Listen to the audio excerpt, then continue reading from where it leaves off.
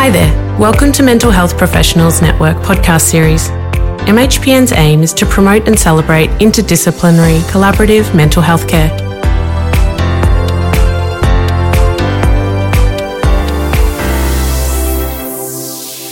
Welcome to this episode of the Mental Health Professionals Network, or MHPN, presents In Conversation With. My name is Ruth Vine. I'm a psychiatrist. I'm based in Melbourne, but I am currently employed by the Commonwealth Department of Health as Deputy Chief Medical Officer in Mental Health. Today, I'm thrilled to be joined by Marianne Farkas, a clinical psychologist working in Boston, United States of America. Hi, Marianne. Hello. Hi, Ruth. It's great to be here. I'm looking forward to our conversation today. We're going to touch on some themes that I think we've both long encountered in our respective work histories, and particularly we'll look at the experience by the person, but also, I guess, by those who are involved in care and support and treatment, the nexus between mental illness, disability, rehabilitation, what rehabilitation might mean, and recovery. And I was fortunate enough, Marianne, to hear a bit of your talk about recovery colleges recently. And I should also confess that I'm on the board of Mind in Victoria, Australia, and Mind started recovery colleges some years ago. So a very exciting development for Mind. But perhaps, Marianne, I could start by saying in my work, I've almost predominantly worked in public psychiatry in Victoria, which means a fair chunk of the people we engage with have significant illnesses like schizophrenia, schizoaffective disorder. They often have problems with comorbid substance abuse, often with unstable housing. And I guess my take on disability in that area is particularly in some of how people engage with life and how they feel supported in life. So feel able to do the things that enable social connection and interpret and relate to families and engage with social services, and the supports that are needed are often around that sort of understanding interpersonal relationships. I'd be just fascinated to get your take on what you think disability means in the context of severe mental illness. Well, the World Health Organization put out a categorization system some time ago, and it used to be called impairment, disability, and handicap. And they changed it, I think, in the last 5 years, and now it's called, the categories are health, task performance, and participation. I may have gotten the second one wrong, but that, I think, is a good clue to what disability used to mean, and it's often defined as a barrier or a challenge to role performance. So being unable to perform a particular role, like that of a worker or family member or a tenant, is the sort of the generic definition of disability that is true for any branch of rehabilitation, whether you're speaking about physical rehabilitation or psychiatric rehabilitation. So we generally follow that particular definition. So let me elaborate for a minute. You can have a lot of impairment and a very small amount of disability. You can also have fairly significant disability and a small amount of impairment, as evidenced by the fact that two people with the same diagnosis can be more or less disabled than each other. One person with schizophrenia can be fully engaged, going to work, living at home on their own, maybe following some courses, having family, being a parent, etc. Whereas another person with schizophrenia may be unable to do any of those things. So the impairment and the disability are two distinct categories that affect the person's capacity to participate. I mean, I think that absolutely then impacts on the sort of skill set that the people providing support to those with disability and impairment need to bring. And I mean, I guess, particularly in illnesses like schizophrenia, some of those impairments that result in disability are things like struggling with motivation and struggling with concentration. So I'm going to come to evidence-based later, Marianne, but just for now, when you think of the skill set of the people you work with who bring the sort of that engagement in rehabilitation in for those with mental illness, what sort of talents do you think are most important in those skill sets? You know, I did some consultation with the World Health Organization several years ago, and they asked me to come up with one sentence to train workers in China. If you can imagine, one sentence. I didn't succeed. I gave the sentence, but the person who was the head of the mental health division at the time, Norman Sartorius, was not happy. So I said that the main skill that you have to have as a provider is to see the person. Yes. Not the disability or the illness. Yes. And to let the person know that they're seen. And it's very simplistic, but it was the best I could do in a one-sentence synopsis. Mm-hmm. So for me, the talent, if you like, of working with people with disabilities or psychiatric mental health conditions really has to do with being able to see the person as a whole person with talent and with strengths and with interests, and not just as a set of deficits and a pathology. And of course, if you ask the average person these days if they do see the whole person and if they're feeling, if they interact with respect, etc. I mean, I don't know anyone who says no to that question. No, I'm not respectful. Nobody says that. Or, no, I don't see the person and their worth, and they don't say that either. But there are specific skill sets that allow you to hone in on those things and to use people's talents and strengths and interests in the service of the larger goal. I don't know whether that actually answers your question. No, it does. And I, of course, I agree with you. You wouldn't go to a health professional and say, hi, are you a disrespectful, impatient, critical, prejudiced sort of a person? We would all like to think that we through our training and through our interest in our profession, that we bring a capacity for empathy and a capacity for understanding. But I also think that if I think of some of the greats who I've worked with in the area of psychosocial rehabilitation, then some of the particular, I don't know whether it's a skill set or a talent, but anyway, some of the particular things they bring is a capacity to be patient, to stand back when they need to, and then step forward when they need to, and to have a finely honed sort of ability to know when to step back and when to step forward in a way that is absolutely, as you say, respectful of the person, but absolutely appreciates that person's experience of themselves and their life and their world. So that the worker, if you like, is, I don't know, sort of a participant rather than a conductor, if you like. I'm glad you said that, because my response earlier was to the part of your question that asked for a talent. But if you ask for a skill set, the skills of partnership are a very specific set of clinical tools that we can teach people, and we do teach people how to develop a partnership. In psychology, they talk about a working alliance, but we mean something much more than a working alliance. We mean, what are the skills you have to bring to the interaction to help stimulate that person's capacity to interact with you, so they're not sitting there as a passive recipient, which most mental health services train people to be. To be a good client in most mental health services, you go along to get along. You do what you're told. You follow instructions. Do you think that's still true? Yes.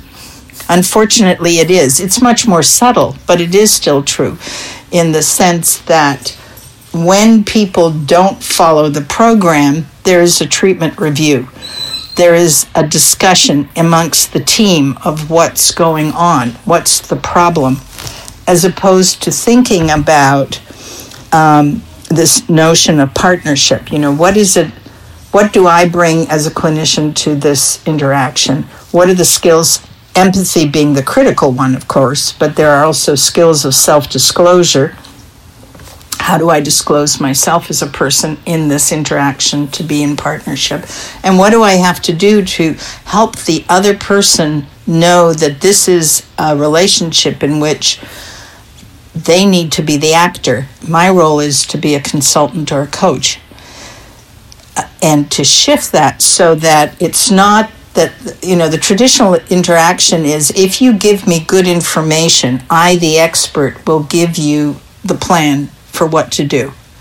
So your role becomes providing me with good information and then following my instructions. Yeah, okay. I mean, that also brings the question of how important it is then for who is participating. You just talked about if things aren't working right, then there's a clinical review or a team review.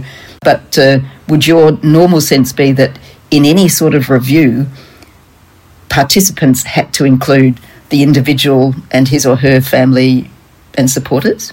Well, I'll say something about families separately from the individual. Absolutely the individual. But I think first, before having a review about what's wrong, the process has to start earlier than that. You were talking before about motivation. And it used to be, when I was trained, motivation, the lack of motivation was an indicator of mental illness. It was one of the things we assessed in order to be able to identify categories of diagnoses. And what we know now is that, yes, that may be true for some people, but there is also the question of, what do I have to be motivated for? Is there something for me to get up every day for, or are you just going to focus on the fact that I have withdrawn from life and I'm sleeping because I have no future? So how much of our assessment and analysis has to do with that person's meaningful life? What brings meaning to this person? What are the options for this person, as opposed to everything being seen through the lens of the pathology or the illness? So that's one thing. And then the second thing you asked, so therefore, yes, of course I would involve the person in that treatment review, but having thought through some of these other issues before I got to that point.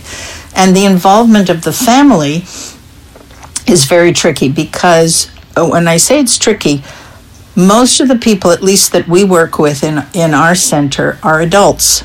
They're not children, they're adults. And if you think about yourself having a condition and going to see a professional for that condition, there are certain conditions that you would ask your family member to be involved in and to participate in because you want that support. And there are other conditions that you maybe wouldn't do that. And, and every family dynamic is different. If the person wants the family there, by all means the family needs to be there. If the person doesn't want the family member to be there, then there's a whole lot of work about why they don't want the family member to be there. What does that mean? Blah, blah, blah. But it isn't a pro forma kind of circumstance if the person's an adult, of course, and hasn't been judged to be, not competent and has a surrogate and all those other circumstances. Yeah, I did a survey some years back now, but I did a survey of carers of people with significant mental illness, and many of the people who answered my survey were quite elderly. So maybe talking about another era and another philosophy, but certainly among that group, they were so concerned about their adult child, and so concerned about who would support their adult child when they were no longer able to. So I think perhaps it's not for this conversation, Marianne, but that whole discussion about how you engage carers and the information provided to them and the extent to which they are aware of work happening is an important one. But let me skip a bit, because one of the things we've both touched on is the importance of the relationship and the dynamics of the relationship. And that is a very hard thing to measure. So you've been working in academic circles as well as others, I'm always suspicious of the evidence base in some of these areas and how well it can be generalised to many of our local situations. What do you think about the evidence base and how we should be translating the evidence base in this area of psychiatric disability and rehabilitation? Wow. You ask very difficult questions, Ruth. Well, why not? Let me first ask you back, Ruth. You were saying that you were suspicious of evidence base, of the evidence base. Could you tell me more about that? Yeah. What I mean is very often when people are doing research studies, they are very particular about who is part of that research. Firstly, people have to want to be part of it. People have to stay the course. Often they have to exclude things like whether you can or cannot speak English, or whether you have comorbid drug and alcohol abuse. It immediately becomes a rather artificial cohort, and probably most often it's a cohort that is selected to do better.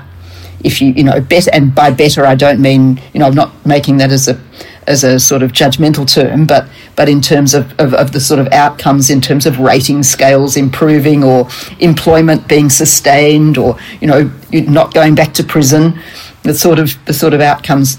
So I then worry that whatever the intervention might be, whether it's cognitive behavioural treatment or interpersonal therapy or family cognitive therapy, whatever the intervention might be, is being given to a selected group, and that the evidence that it is terrific is then hard to generalise to people who don't speak English and who do go back to jail and who do suffer drug and alcohol abuse. So that's what I meant.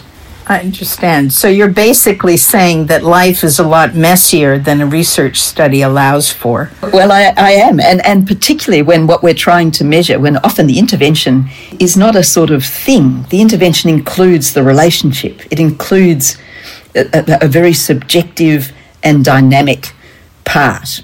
And I think that's hard to measure. And the danger then, of course, is that, we say, if I get along with you, I'm doing well. But that's not good enough either. Well, the reason I was sighing before is that this is a very it's a very deep topic, because it goes to, there was a book by a man named Thomas Kuhn. I think his name was Thomas Kuhn, in 1976, it might have been, 1972, 76, a long time ago, who wrote about the nature of scientific revolution. And basically, why I reference that book is that he made it very clear that science is a way of knowing, and we in the Western universe have attached our way of knowing to a particular methodology. And we have said, okay, if you want to know something, here are the rules you have to follow. Because we believe that if you follow those rules, you can isolate the noise and the mess and see what the action, the mechanism of action actually is. Of course, that's a very limited way of knowing. There's experiential knowledge, there's observational knowledge, there's a lot of different kinds of knowledge.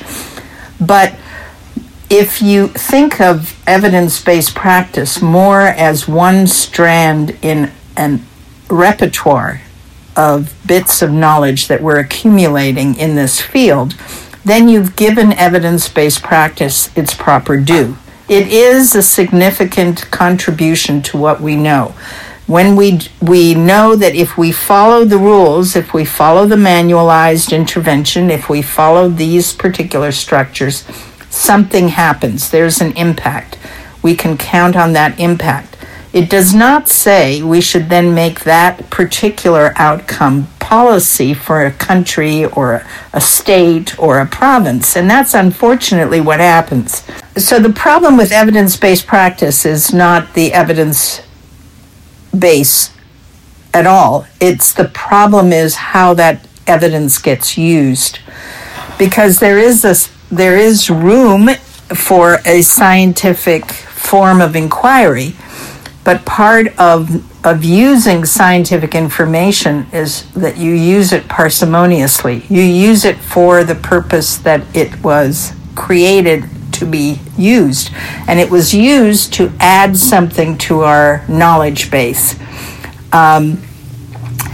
If you then take that piece of evidence that has been strictly controlled and conducted under very strict circumstances, and then try to create policy based on that one piece of evidence that affects an entire geographic area, in which there are many different kinds of providers and many different levels of education and many different kinds of clients with different conditions, etc., you nullify the knowledge that was created in the study. And it was never intended to become policy. It was intended to add to our base of general knowledge about what to do. Pardon me. Politicians often can't wait that long. So they jump. You're a very wise woman. And look, my reason for pointing to evidence base is in Australia we have various kinds of mental health provision. Some of those are government subsidised through a thing we call the Medicare Benefit Schedule, or MBS, and some are state provided, and so some are block funded and some are activity funded. But one of the things that people are very keen about at the moment is measuring outcomes, not just outputs, not how many times did I see you, but what was the impact of me seeing you? What was the impact of my care? Because governments want to pay for what works. So do people receiving services. And that's right, people receiving services. So there is a relationship, I think, between what we see in, if you like, evidence-based practice, and then how we record or measure outcomes. And sometimes that's subjective and sometimes it's rather more objective. Have you sort of explored that as well? As you know from conversation we had before, I've been working in the area of recovery, mental health recovery, for decades at this point. And if you look at evidence and outcomes from a recovery lens, then the outcome that we're interested in is a meaningful life for the individual.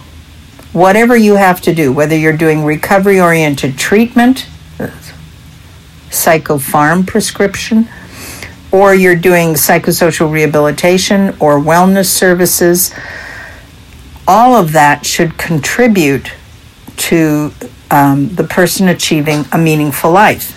And a meaningful life is usually defined individually. The elements of a meaningful life are pretty universal. A decent place to live, people who love you, meaningful work, and, if you like, education. So if you take those elements, you can operationalize those elements. So we did a 5-year study in which we asked people every 6 months to tell us about their recovery. Not tell us about their mental illness, but tell us about their recovery. And then we asked them, how did they know? If they were telling us about, I feel like I'm doing better in my recovery, I'm doing worse, we asked them, how do they know? And they were very clear about it. Well, in the last 6 months, I've been able to go out to a movie with my girlfriend. And I couldn't do that before. So I know that I'm on the road to recovery. And because, really what I'd like to do is live in an apartment downtown with my girlfriend, which I've never been able to do, and get a job, even a part-time job that I can do and feel good about myself. So when you ask people, the outcomes they identify are not points on a BPRS scale, but very concrete things. Either I can live in a decent home, decent housing, or I don't. And either I do that more than I did last time, or I don't. And I believe that if we focused our evaluation on those outcomes that matter to the people we serve, the question of what is and is not an outcome would be less mysterious. Yeah, No, thank you. And Marianne, I know our time is a bit limited, but I think we've got time to explore one more area if you're up for it. This is the Mental Health Professionals Network, so we have people who are clinical psychologists like yourself, psychiatrists like me, but also social workers, OTs. When you think, what is the best way of those professionals working together in this area of psychosocial recovery? Again, what are the necessary ingredients that you come up for the best working relationship? Well, let me just say the thing I said a minute ago, you do not ask light questions. This is deep. This is deep for the end of a working day. Oh, my God.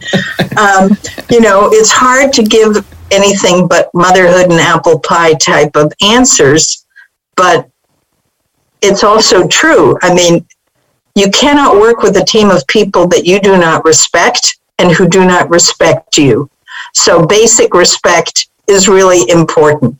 The other thing is that an important key ingredient of recovery that we know from past research, et cetera, is hope. Yes. The ability to hold hope for people even when they don't hold hope for themselves. And hopefulness is not always a common ingredient. So if you ask me what are some of the characteristics of a good, well-functioning team working with folks in this field, their belief in people's aspirations, their belief in the potential of people to reach those aspirations is perhaps the key ingredient. To me, that's more important than what credential they have and what perspective they come from. If I'm fighting against that helplessness, people have schizophrenia, it's a chronic illness, it's severe and persistent, and all they're going to do is live on the margins of life and then finally die, then, really that's not going to be very helpful. No, you're right. And I think the things that governments or service providers can bring to that, of course, they can try and establish cultures that promote respect and opportunity, but they can also bring systems that don't drive frustration. So information systems that don't drive frustration, or amenities and places to be that feel loved and welcoming and cared for, because it's sort of symbolic of how we engage with people, that we want them to be in a place that respects them. If you wouldn't send your mother to your service, you're in the wrong service.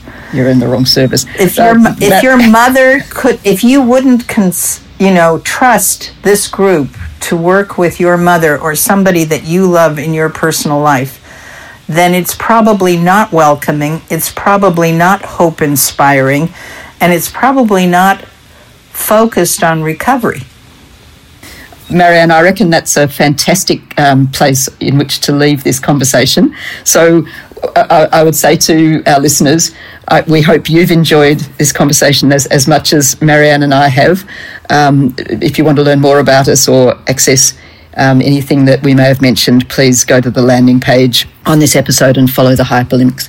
And you'll also find a link there for a survey for feedback. And the Professionals Network very much values your feedback. So let us know whether you both enjoyed but also found this episode helpful, and please provide any comments and suggestions about MHPN can better meet your needs. So do stay tuned for further episodes in the series In Conversation With, and I absolutely thank you for your commitment to and engagement with interdisciplinary person-centred mental health care. So thank you very much. Goodbye from me, Ruth Vine, and goodbye from me from the other side of the world. And thank you for the opportunity to have the conversation. It was fun. It was fun. Marianne, bye-bye.